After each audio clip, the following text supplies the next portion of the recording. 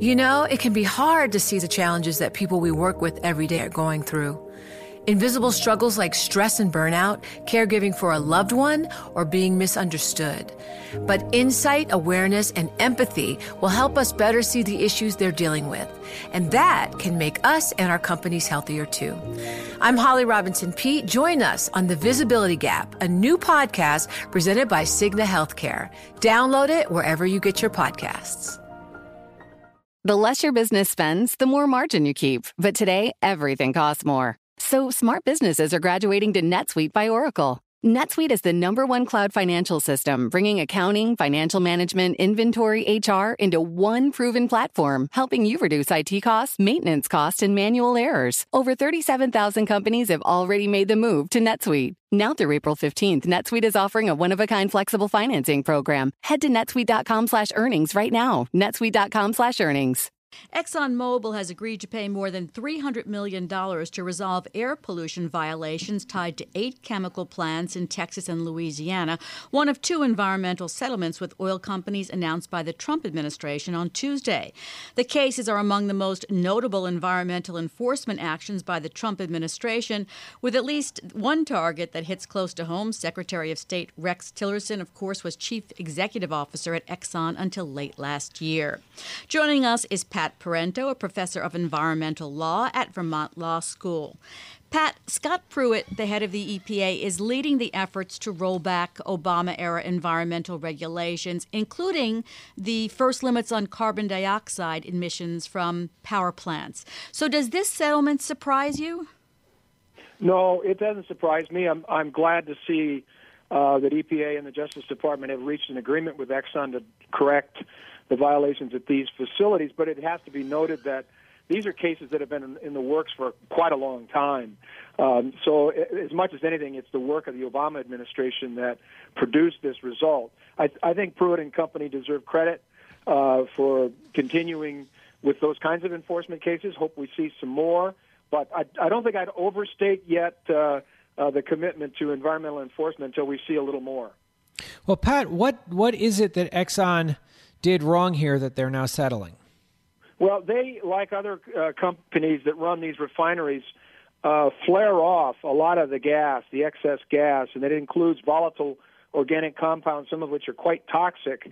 And, of course, in Texas, where these refineries are concentrated, there's some pretty severe health consequences to local communities, many of which are low-income communities that are suffering from the pollution from these facilities. So it's a flaring problem, and the controls that Exxon has now committed to spend upwards of $300 million on are designed to actually capture these gases rather than flare them off. And, of course, some of the gases include methane, which is actually valuable. So reducing some of the waste by controlling the flaring actually makes some business sense as well. Pat, Pruitt is pursuing what he calls a back-to-basics agenda. He says he'll prioritize action on traditional pollutants. What does that mean exactly?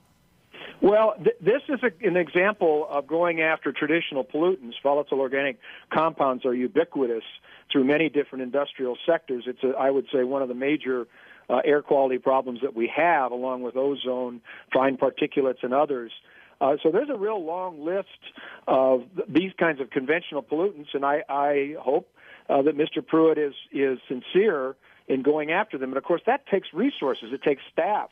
You can just imagine with 8 facilities the number of inspections, monitoring, report gathering, analysis that went into these cases. That takes people, boots on the ground, if you will. Pruitt has put in a budget that would drastically reduce EPA's on-the-ground capabilities in the enforcement areas. So, once again, there's a bit of inconsistency here. On the one hand, we hear the administrator committing to strong enforcement, but on the other hand, we see him reducing the capability of the agency to actually do that. Well, one other area that I think is kind of interesting is there's obviously a push at EPA under Mr. Pruitt to avoid taking action against carbon, in the atmosphere and things that, global warming type things. Is there a way for him to steer the agency to only go after traditional pollutants without also looking at carbon issues, or can they really be separated out that cleanly? No, they can't be separated out either technically or legally, because the Supreme Court has ruled that EPA has a mandatory obligation to regulate carbon from these facilities, oil refineries in the cases that we're talking about, but many others, power plants, cement plants, and so forth. And unless EPA changes its endangerment finding, and which is very unlikely and would certainly be challenged in court, EPA really doesn't have the discretion not to regulate carbon from these facilities. And, of course, the Clean Power Plan was designed to shift away from a lot of the most polluting industry, power plants, I should say. That would have the benefit of reducing a lot of the health effects of more conventional pollutants as well. So by not really regulating and shifting away from coal-fired power plants, you're also allowing these other air quality problems to continue. Pat, in about 45 seconds, but tell us about the second agreement announced with Denver-based PDC Energy. Well, that one involves a very modest fine of about $2 million or so dollars.